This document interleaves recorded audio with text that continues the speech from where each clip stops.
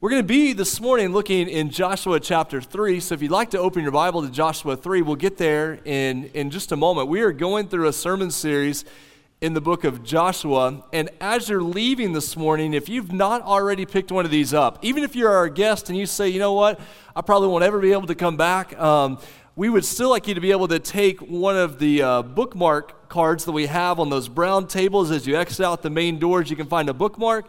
And you can find a white scripture journal that we're using to go through the book of Joshua. And so if that would be a benefit to you in your time of studying God's Word, or you just need something to kind of keep you on track in the next few months, we'd love for you to be able to pick up a copy of that as you leave. And that's on that table as you go out the back doors, and you'll find a few of those scattered around as well. One of the things we're doing as a church is we are seeking to memorize Joshua 1, 8 through 9. That we are meditating on God's Word, that we're putting in our hearts and our minds, we're thinking about His Word so that it shapes our lives so that we're able to live fully for Him. And so we are practicing Joshua 1, 8 through 9.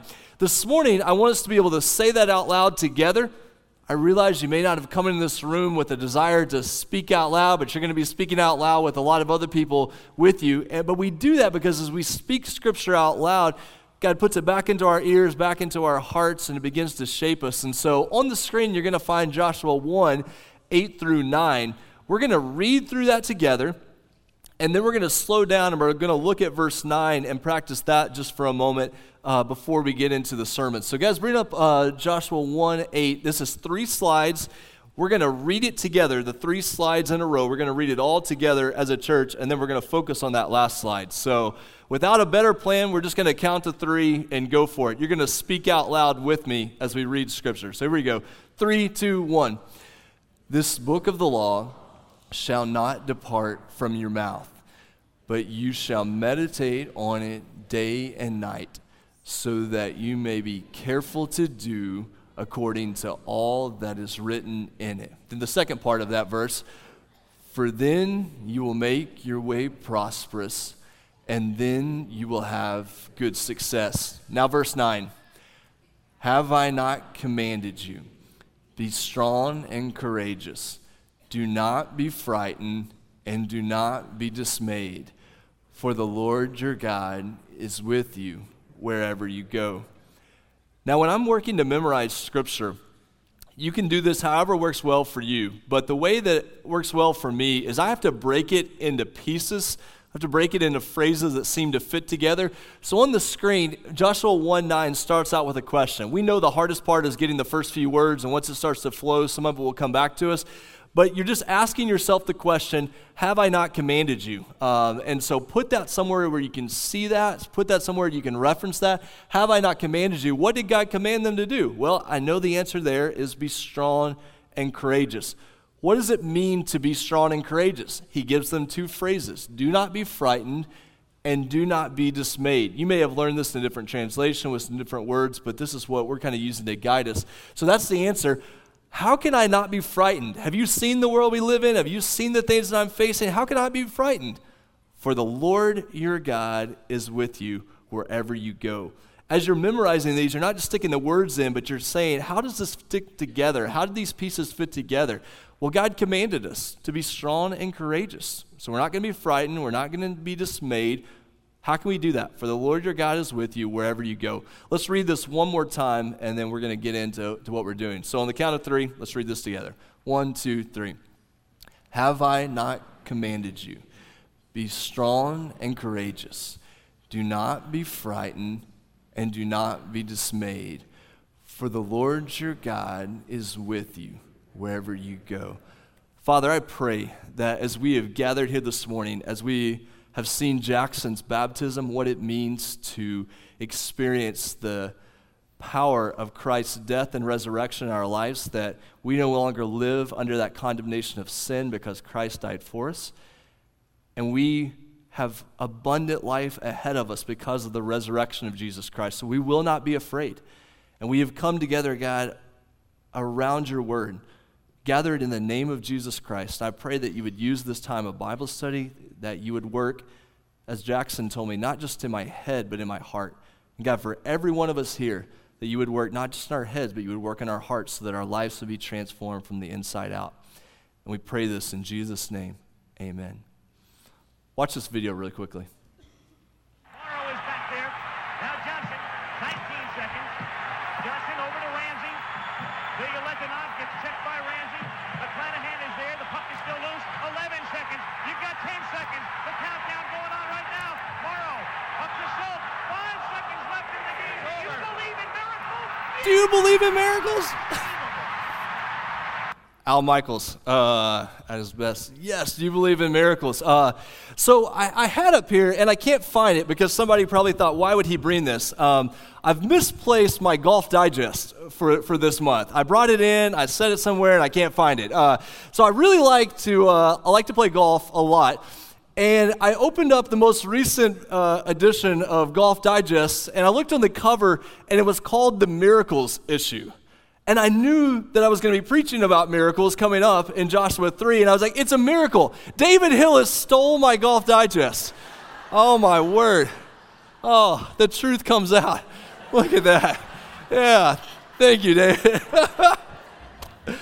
They would have thought, why did he not bring his Bible? He brought the Golf Digest instead. So my most recent Golf Digest called the Miracles issue. So one of the things that happens here is they list all these miraculous things that happen. There's the story in here of this lady named Euni Haskell. She was 62 years old when she started to learn to play golf, and her instructor took her out, and the very first swing she ever made, she made a hole-in-one at 62 years old.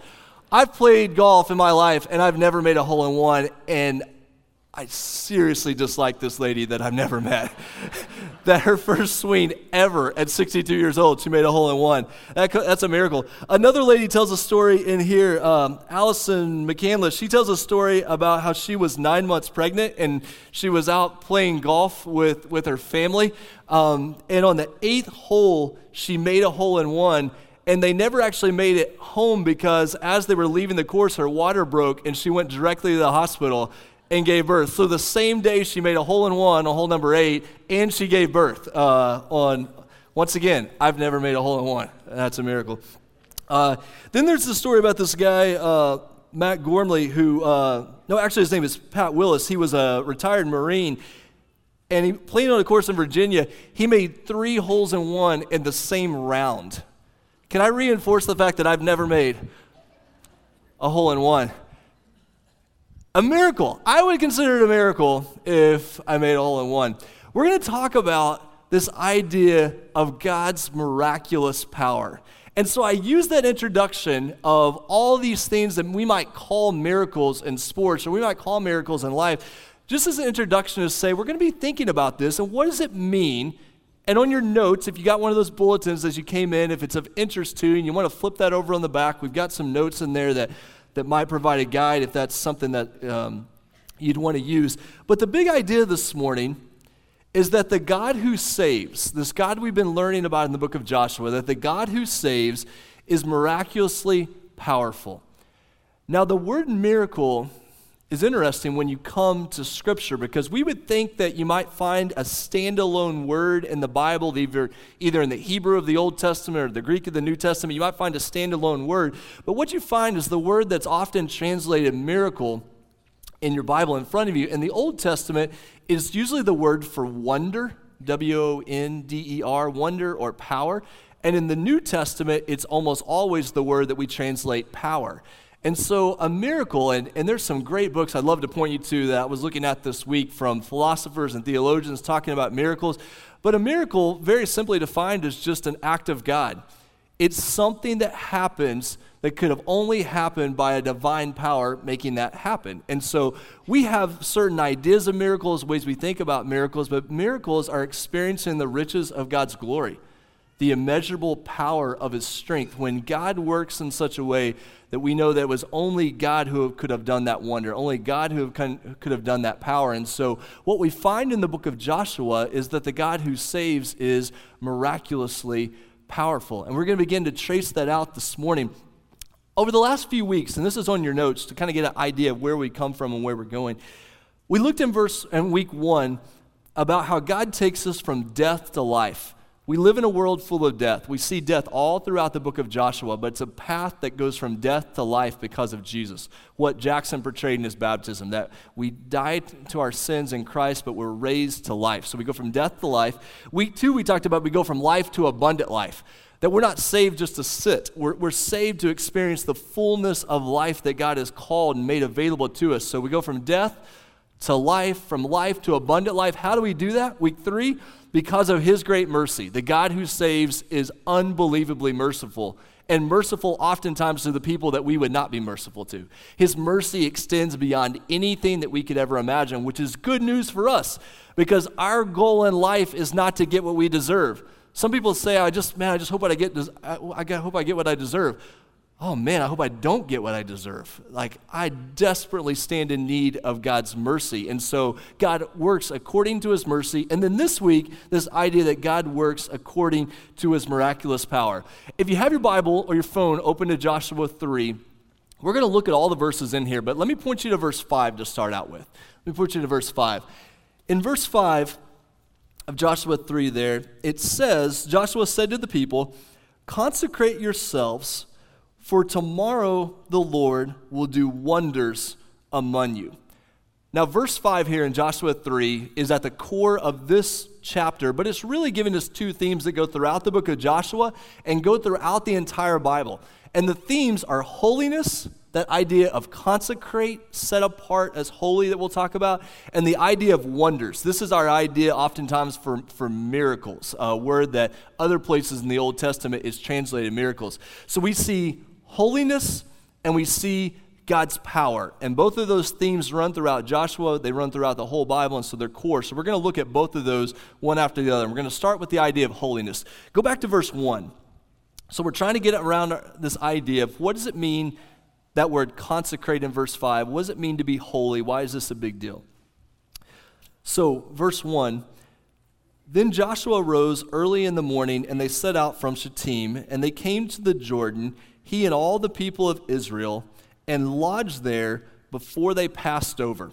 Okay, the word passed over in verse 1, I could understand why that's not a very impressive word, except it shows up in half the verses of chapter 3 and 4. It is everywhere in Joshua 3 and 4, this idea of crossover or Passover. The word shows up all over the place.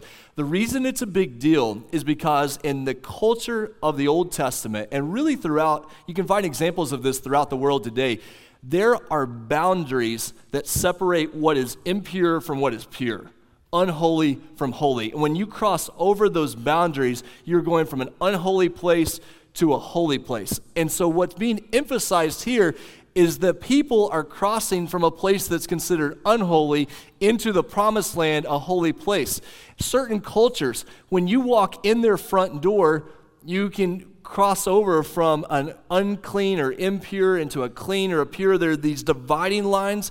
Some people see going into a particular building as I'm entering a holy place. When I cross over, I take off my hat or I take off my shoes or I do something like that to designate that I've crossed over this boundary. Boundary crossing in the Old Testament is always about holiness. And in the book of Joshua, drawing boundaries is everywhere. You get to chapter 13 all the way to chapter 21, all they do is draw boundaries about who lives here, who lives here. It's living according to God's plan. It's crossing over. So crossover or Passover is an indication in verse 1 that this chapter is about holiness. Go to go to verse 2. So we're in Joshua chapter 3. We're looking at verse 2.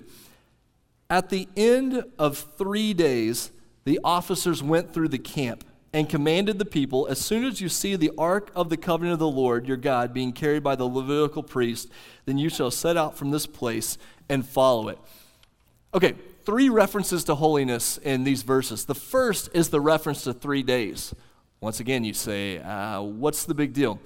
Well, you go back to places like Exodus 19 in the Old Testament or other references in the Old Testament.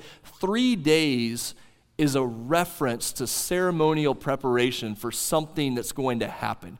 So when you see 3 days here, it's not just a random pick of, hey, we need 3 days to get all of our supplies ready.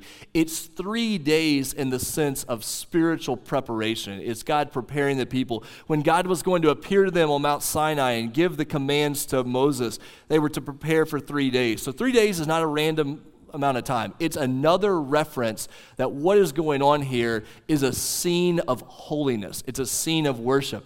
You have the reference to the Ark of the Covenant. The Ark of the Covenant is all over the Old Testament. Even the references in Hollywood appeal to the idea that the Ark of the Covenant carries power. It's a place of God's presence. Even by holding the tablets, the commands that God has given his people, it holds the word of God. The Ark of the Covenant is used in the Old Testament to lead the people. They follow it. If the Ark comes to you, it can bring great blessing, or if you don't treat it correctly, it can bring great curse. It can bring great trouble. If somebody touches it in the Old Testament in the wrong way and they fall over dead, it's a sign of God's power, his presence, his word, his guidance with the people. You have there in verse 3 the references that's carried by the Levitical priest. Everything about these verses say that what is going on here is a holy scene. Something's happening where the people aren't just gathering for a regular battle. There's something going on. You get to verse 4. Verse 4 says, "There shall be a distance between you and it," speaking of that ark, "about 2,000 cubits in length. Do not come near it, in order that you may know the way you shall go, for you have not passed this way before." That reference to 2,000 cubits, about the only other place, in fact, I think the only other place you find that is in the book of Numbers, and it's used in reference to the Levitical cities, the Levitical priests, those people who were set apart to take care of the temple and take care of the sacrifices. They were given certain places to live, and 2,000 cubits was the measurement from their city, and it measured the amount of pasture land until the next city could begin. So you had the Levitical city, you had this certain amount of land, pasture land that was supposed to be available. It was kind of like a buffer zone of sorts, and then the next city. That's really the only other place in the Old Testament we find that measurement. And so again, you have a reference to holiness. You have a reference to something being set off. And it says, "Do not come near it, in order that you may know the way you shall go." Now, when we're trying to get our kids through a crowded area, very rarely do we say, "Don't stay close to us, that way you'll know the way to go." Doesn't work well. Kids already get lost on their own without any trouble. We temporarily mislocated one of our children in a store just yesterday. So this is very fresh I say mislocated because they weren't actually lost. We just didn't know their location at that particular moment, but they weren't lost. We say, "Hey, stay as close to me as possible so you don't get lost." This reference is don't come near it, but stay close enough that you can see it so you'll know which way to go. That the ark, that God is providing this direction to his people. And then we're back to verse 5. Joshua said to the people, "Consecrate yourselves, for tomorrow the Lord will do wonders among you." This idea of consecrate is a word that means to set apart, to prepare yourselves. The scene that we have in front of us here, as they are preparing to cross the Jordan, it's not a military scene. It's not this idea of when they were leaving Egypt, they were in a hurry. This is preparation for worship. This is making yourself holy. Now, in Scripture, we have to be aware of this. When consecrate or holiness is used, it's a two-sided coin, and one side is much more prominent than the other, that God is the one who makes his people holy. And so God does that work to bring us from death to life. You don't holify yourself. You don't make yourself right with God. That's a work that God does. But as he shapes his people, he calls them to be holy. This is the great tension of Scripture that you cannot lose.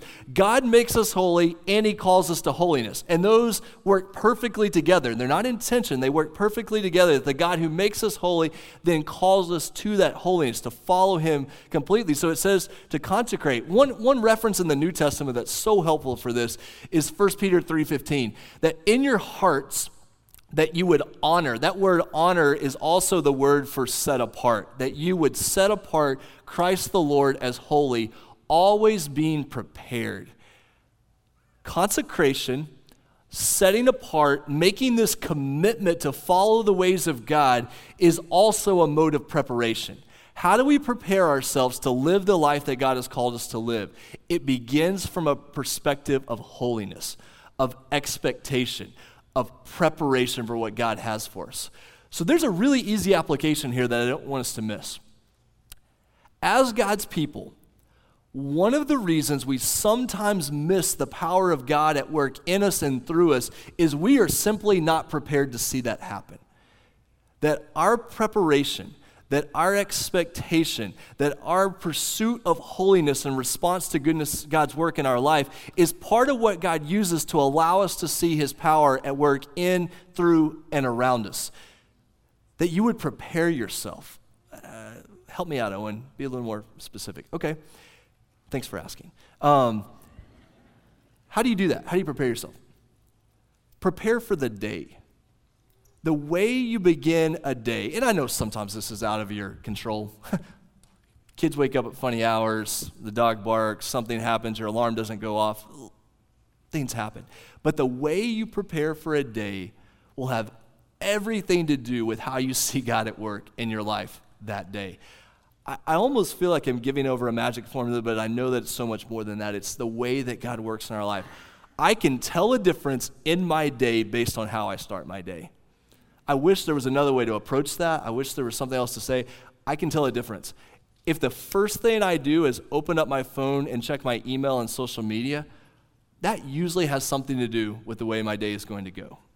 If I'm beginning my day from a point of peace, rest, trust in Christ, I need God's word in my heart, so I'm thinking about that, so it's going around in my mind during the day. The way I begin my day, the way I prepare, has everything to do with how I see God at work during the day. Now, does God overcome our dumbness every day of our life? Yes, he does. When we don't prepare well, does God still come in and show us mercy? Yes. But the way you prepare will have everything to do with your day.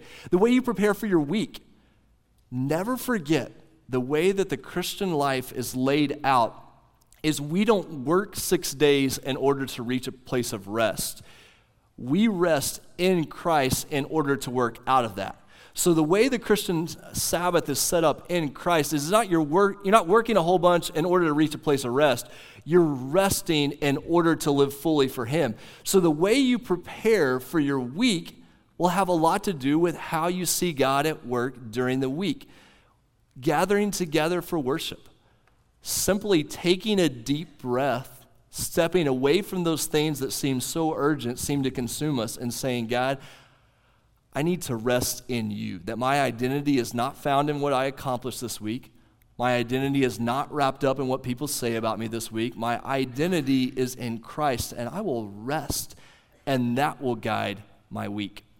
Prepare for your day, prepare for your week, prepare for worship, gathered worship. What do you do to prepare to come together to worship with God's people? What does that look like? How do you live that out? That we need to prepare for what it means to even come together at this time.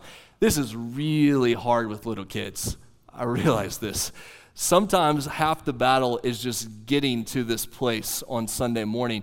But sometimes we put obstacles in our way that don't allow us to prepare together in worship. And we're trying to think about as leadership here in Emmaus, what can we do to better prepare people together for worship? Are we doing things that stand in the way of that or don't lead in that direction? What I want you to see though, and this is on your notes, this is kind of the big idea that we're pointing at, is we can't truly understand God's power apart from holiness. Before we have any discussion about miracles, before we think about God's power, the way that we're able to make sense of that, we're able to lead into that, is having an expectant, prepared heart, a life that is dedicated, that's pursuing holiness. So that's the first theme. Now let's lead into the second. So the first is holiness, an expectant, prepared people. Second is a miraculous, powerful Savior. Look at the second half of verse 5. Joshua said to the people, consecrate yourselves, for tomorrow the Lord will do wonders among you. God is going to act in such a way that what happens will only be because of his power. That reference to wonders there shows up a couple of other places in the Bible. Genesis 18, is anything too hard for the Lord? The word hard that is underlined on the screen is the same word, the same root word as the word for wonders. So is anything too wonderful for the Lord? Is anything beyond his power? This is the reference to Abraham and Sarah and the coming birth of Isaac there. Exodus chapter 3, verse 20, God says, I will stretch out my hand and strike Egypt with all the wonders that I will do in it. After that, Pharaoh will let the people go. Wonders there is a reference to the plagues that God will send. So these ideas that God is going to act in power. What does that look like in Joshua 3? Well, let's look at that starting in verse 7. We're going to jump in at verse 7. What does God do in Joshua 3 that is so wonderful, that's so miraculous, so powerful? Verse 7. Actually, no, I think I'm off a verse there. I'm on the wrong spot. Let's jump in at verse 13. That was my mistake. We're going back to verse 7. Let's jump in at verse 13. So the people are coming up against the Jordan River here, and in verse 13 it says, when the soles of the feet of the priests bearing the ark of the Lord of all the earth shall rest in the waters of the Jordan, the waters of the Jordan shall be cut off from flowing, and the waters coming down from above shall stand in one heap. Now, even if you have very limited Bible background, at this point you should see a connection. And the connection is between the people coming out of Egypt, the Exodus, as God brings them through the Red Sea and the waters part and they go through the river. And you see the same thing happening here with the Jordan River, that those two events are meant to connect together. The Exodus, God rescuing his people out of Egypt, and now he's going to bring them in the promised land. And in both situations, he's going to do that by separating the waters, and the waters are going to stand up in a heap. The way this is put together, there's two other vague references that you get from these verses. One goes back to Genesis chapter 1 as God is separating the waters, as he's establishing the world. So in the background of this passage, you've got the creation story going on. You've also got references to the flood story. The way these verses are put together and the way the waters are involved in that flood story, you've got some references going there. So you have creation, flood, Exodus, promised land, all wrapped up in the way that God is showing his power, taking his people through the water, guiding them to the place that he wants them to go. So you see that there in verse 13. You jump ahead to verse 14.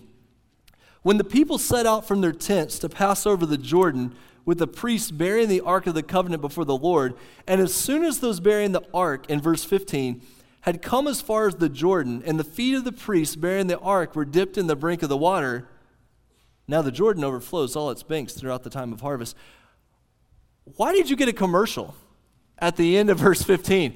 Like, do you see the way the story aspect works? This is on purpose by the author, empowered by God here, but the whole point here is the tension is set up, and then they cut to the cereal commercial.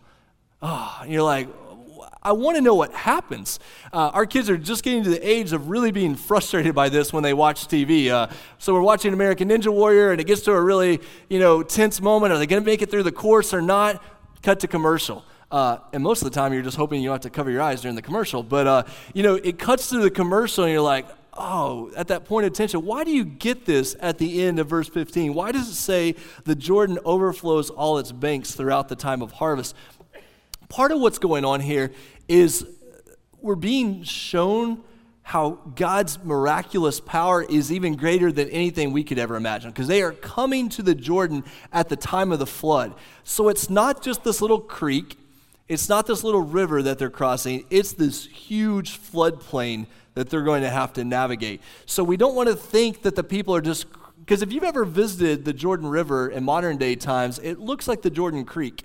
It's not particularly awe-inspiring in its size, but that floodplain reaches out for such a long way that when they're passing through, the author is telling us this is a really big deal going on here. You get to verse 16, and it says, the waters coming down from above stood and rose up in a heap very far away at Adam, and obviously you see the word Adam there, Adam, the city that is beside Zarethan, and those flowing down toward the sea of the Arabah, the salt sea. the Dead Sea, another reference to what we call the Dead Sea, were completely cut off, and the people passed over opposite Jericho. I've got a map just to give you an idea of where this is, and so I know it's hard against the white background, but right there in the middle, you have the body of water that we would call the Dead Sea. And you go up it, the Jordan River is flowing down into the Dead Sea. And up there around that red dot on Google Maps is where the city of Adam would be located. And so they're up north.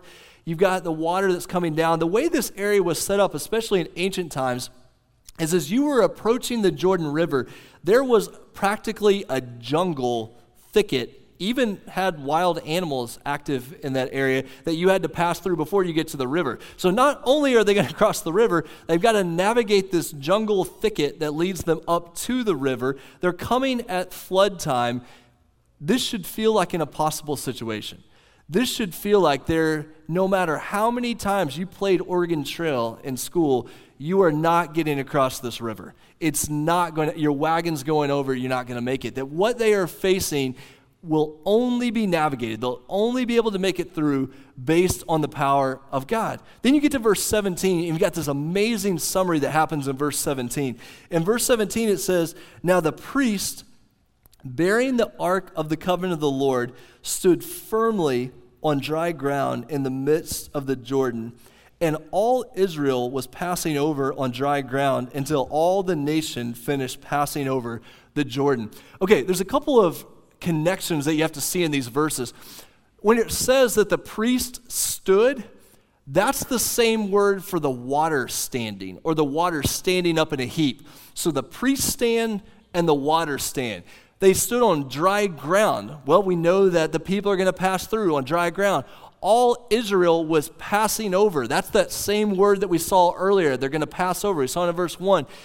Until all the nation finished passing over the Jordan. The water finished its flow just as the people finished passing over. All these connections of verse 17 are just meant to say that what has happened in the river is related to that theme of holiness, that it's interconnected, that you don't have one theme separate from the other. So what the author has done is put all these words together to say, don't forget that what I told you at the beginning, this was a story about holiness. Now you're seeing the miracle, you can't separate the two. It's all mixed together in God's plan, that God is working in an integrated way. What do the people learn by what happens here? This is where we want to back up to verse 7 that I jumped ahead earlier. So scroll back up in your phone, look in your Bible. Why does God do this miracle among the people? Look in verse 7. "The Lord said to Joshua, 'Today I will begin to exalt you in the sight of all Israel, that they may know that as I was with Moses, so I will be with you.'" Okay, we can't go very far down this road or we'll steal next Sunday's sermon. What they're saying here is God is showing them, I was at work in Moses, taking them through the Red Sea. I'm going to work through you in the same way so the people will know that I am faithful, so that they will know I will continue to be faithful. There's a continuity to it. God is showing them that he's not changed. He's not a different God. He's not come up with another plan. He didn't do one thing through Moses and say, well, that didn't work very well. I'm going to do something else through Joshua. Nope. There's continuity. There's a thread that's going on here. I worked through Moses. I'm going to work through Joshua, and I will continue to work. Skip down to verse 10, and you can see the other point. So the other reason that he does this miracle is in verse 10. Joshua said, "Here's how you shall know that the living God is among you, and that he will without fail drive out from you the Canaanites, the Hittites, the Hivites, the Perizzites, the Girgashites, the Amorites, the Jebusites. Behold, the ark of the covenant of the Lord of all the earth is passing over." So how will they know when they get into the promised land? How will they know that God is going to take them through all these armies that they face? If he can take them through the water of a flooded Jordan River, he's going to be able to defeat those armies. That they would know that God is not only powerful at a distance, but he is with them. That the living God is at work among them. Why would we gather and worship if we did not believe that the God who saves is miraculously powerful? If we are here because we want to work for the good of society, if we are here because we feel a religious obligation, this is going to feel extremely stale. But if we are here because we believe that the God who saves is miraculously powerful, that will inspire our worship. That will drive our lives. I have no idea why you would gather together with the church if you did not believe that God was at work doing things that only he could do. Emmaus, if what we do is based on what we can do, we've missed the point entirely. That God is not calling, and we're going to get to this when we get to the story of Jericho in Joshua 6, but if our calling as a church is to do what we can do on our own strength, let's just pack up and go home. I want to see the God who works in powerful, miraculous, merciful, saving ways move among us. That he would capture our hearts, that we would give our lives fully to him, that he would transform us from the inside out, and that he would call us to something that is so much greater than ourselves, so much greater than what we could ever do. What does it mean that God works in miraculous, powerful ways? Well, in a short form, a very short form, we're going to walk through just a couple of things here I want you to see. Key points to understand about God's wonders and his miracles. What does it mean? What are you talking about, Owen, that God works in powerful ways? A couple of examples here on your notes. The first is that miracles are a form of general revelation. Okay, this kind of gets into a heady topic. It's going to be very short. Hang with me. When God makes himself known to us, when God reveals himself to us, some of that revelation of himself is in general ways. We see the beauty of creation. We sense our own conscience working against us. We see things happening.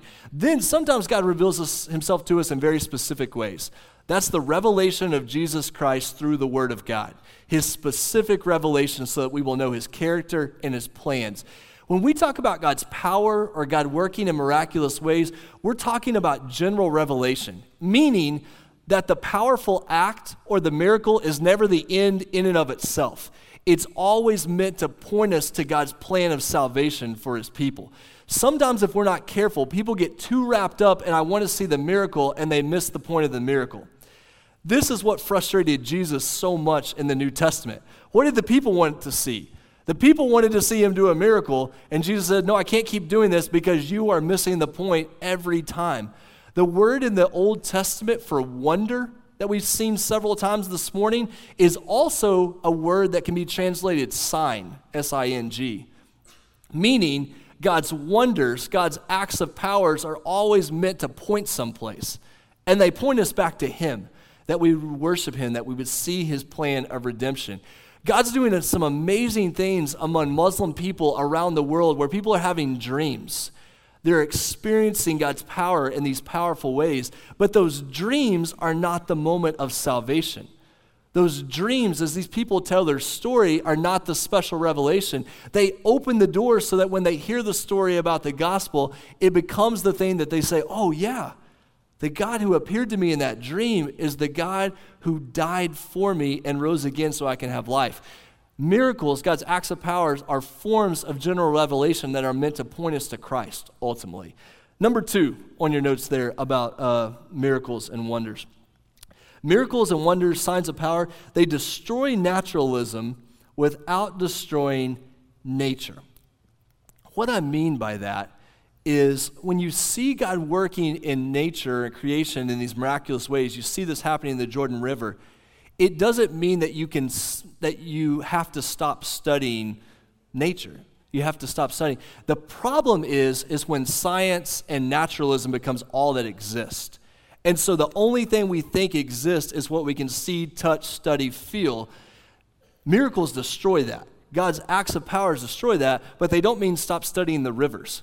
If you study hydraulics, keep studying hydraulics. Just because the river stopped flowing here doesn't mean that all rivers stop flowing at all times. Miracles are meant to destroy this idea that we would close in ourselves and only trust science, only trust nature. No, we study those things knowing they point to a God who works in miraculously powerful ways that go beyond what we could ever ask or imagine.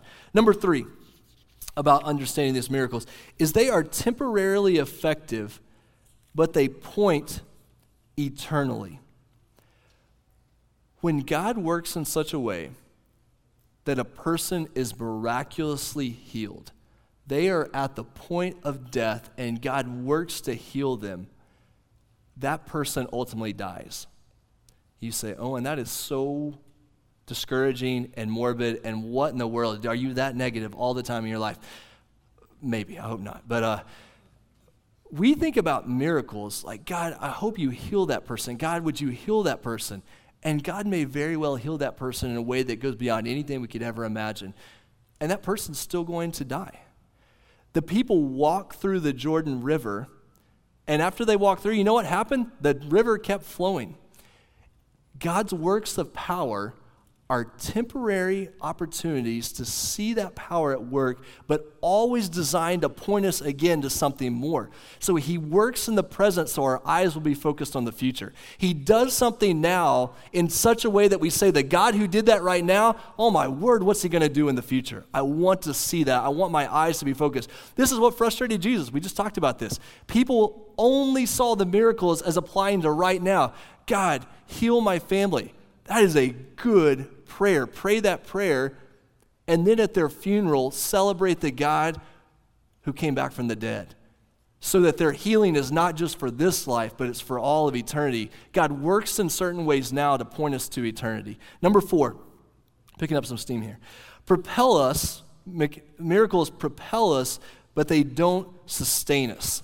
This is the idea of emotional experiences that we might have in church, or we see God show up in ways and you think, oh man, that was powerful. Hope God does that again soon. The same God who works with miraculous power is the same God who keeps you going on Thursday. The God who works in amazing, miraculous ways that only he could do gets you through English class. Sorry, English teachers. Get you through another day at the office. The God who propels us is the God who sustains us. God works in miraculous ways, not so we would always need another miraculous thing to happen, but we see his greatness so that we can say, and I trust you, and I will continue to trust you. How does God sustain his people? Through his word and the church, empowered by the Spirit. God's word and God's church are no less miraculous or powerful than those things that God might do that really catch our attention. We have those moments. I had a couple of moments this last week, even on a private level. But God does those things, not because we need to seek the next one, but it sustains. He's pointing us to what really sustains us, his word and his church. Next, miracles are for corporate building up, and they're privately faith-affirming. In other words, God works in miraculous ways so the body will be built up, so that the people will be encouraged. But sometimes God does something in your life, you say, I'm not really sure I'm ever going to have a chance to share that with anybody, but I feel my faith affirmed. Sometimes God works corporately with miracles. In fact, let me even go further. I think when you look at the New Testament, and even the Old Testament as well, when God does miraculous things, it's for the purpose of the group. It's to build up the body. But God also sometimes works in your life in private ways, and you think, whew, God, I really needed that. I see your power at work. I see your love. I see your presence. Continue to lead me going forward. Which leads us to the last thing. Creation, providence, resurrection, church, new creation. Everything that God does to work in power fits within that shape. How do we see God's power? We see it in creation. How do we see God's power? He's led his people. He's provided for them all the way along. How do we see God's power? It's seen in the resurrection of Jesus. How do we see God's power? It's seen in the shaping of the church. How does God save people and draw people together? It's a miracle. It's a work of his power. How do we see God's power? We look forward to the fact that what we experience right now is not the end of the story. Individual elements of power or miracle or something happening that goes beyond what we can explain all fit within this big picture of what God is doing from creation through resurrection to new creation. I pray that the story of your life would not be wrapped up in what you're able to accomplish. I hope the story of your life is certainly not wrapped up in what I would be able to accomplish. I pray that your eyes are focused on the God who saves, who is miraculously powerful, and he is able to do more than we would ever ask or imagine. This is a good gift of salvation. And I want you to see Hebrews chapter 2, verse 3 on the screen just for a second as we wrapped up. Hebrews 2 is talking about this work of salvation. And it says, how shall we escape if we neglect such a great salvation. If you're here saying, you know what, I'm just really not much of a person of faith, I'm just not sure about what's going on, the God who creates, the God who parts the waters, is the God who rose Jesus from the grave, is the God who is able to heal and transform and convict and comfort your life. Where else are you going to turn? What other God are you looking for than the God who has come near you in Jesus Christ and made a way for salvation? Stop neglecting the path of salvation that's been laid out there. Raise the white flag and say, I can't neglect this. It was declared at first by the Lord. It was attested to us by those who heard, while God also bore witness by signs and wonders and various miracles and by gifts of the Holy Spirit distributed according to his will. God wants to work in your life. He wants to work in your family, and he wants to work in our church in a way that only he can do. Let's pray, let's serve, let's move, let's worship in that direction. I'm going to pray for us. After I pray, we're going to stand up. We're going to do the Emmaus response where we sing a psalm together. We provide an opportunity for you to have prayer here at the front. If you need to share something that God is doing in your life, you're going to have a chance to do that. And while we sing, we pass the offering plates around. You can put your offering envelope in there. If you have one of those guest cards or prayer cards, you can put that in there. This is our time to respond. I know we're tempted just to shut it down, but stay with us because we're worshiping the God who works in miraculous ways. We're going to pray. Then let's sing together. Let's give. Let's respond how God's leading us to do. Father, thank you for this morning. Thank you for this group of people that means so much to me and my family. God, we've not gathered here to check off a religious box. We've not gathered here trying to make each other feel better. God, we've gathered here because we believe that you are miraculously powerful, that you do things that only you can do, and we stand in need of that every day. You are the God who has created all things. You're the God who has made possible salvation through the resurrection of Jesus, and you are the God who is completely in control of the future. God, I pray if there's anyone here who has been neglecting your salvation, God, that they would respond to you, that they would trust in you. God, that you would lead us ahead as a people. And we pray this in Jesus' name. Amen.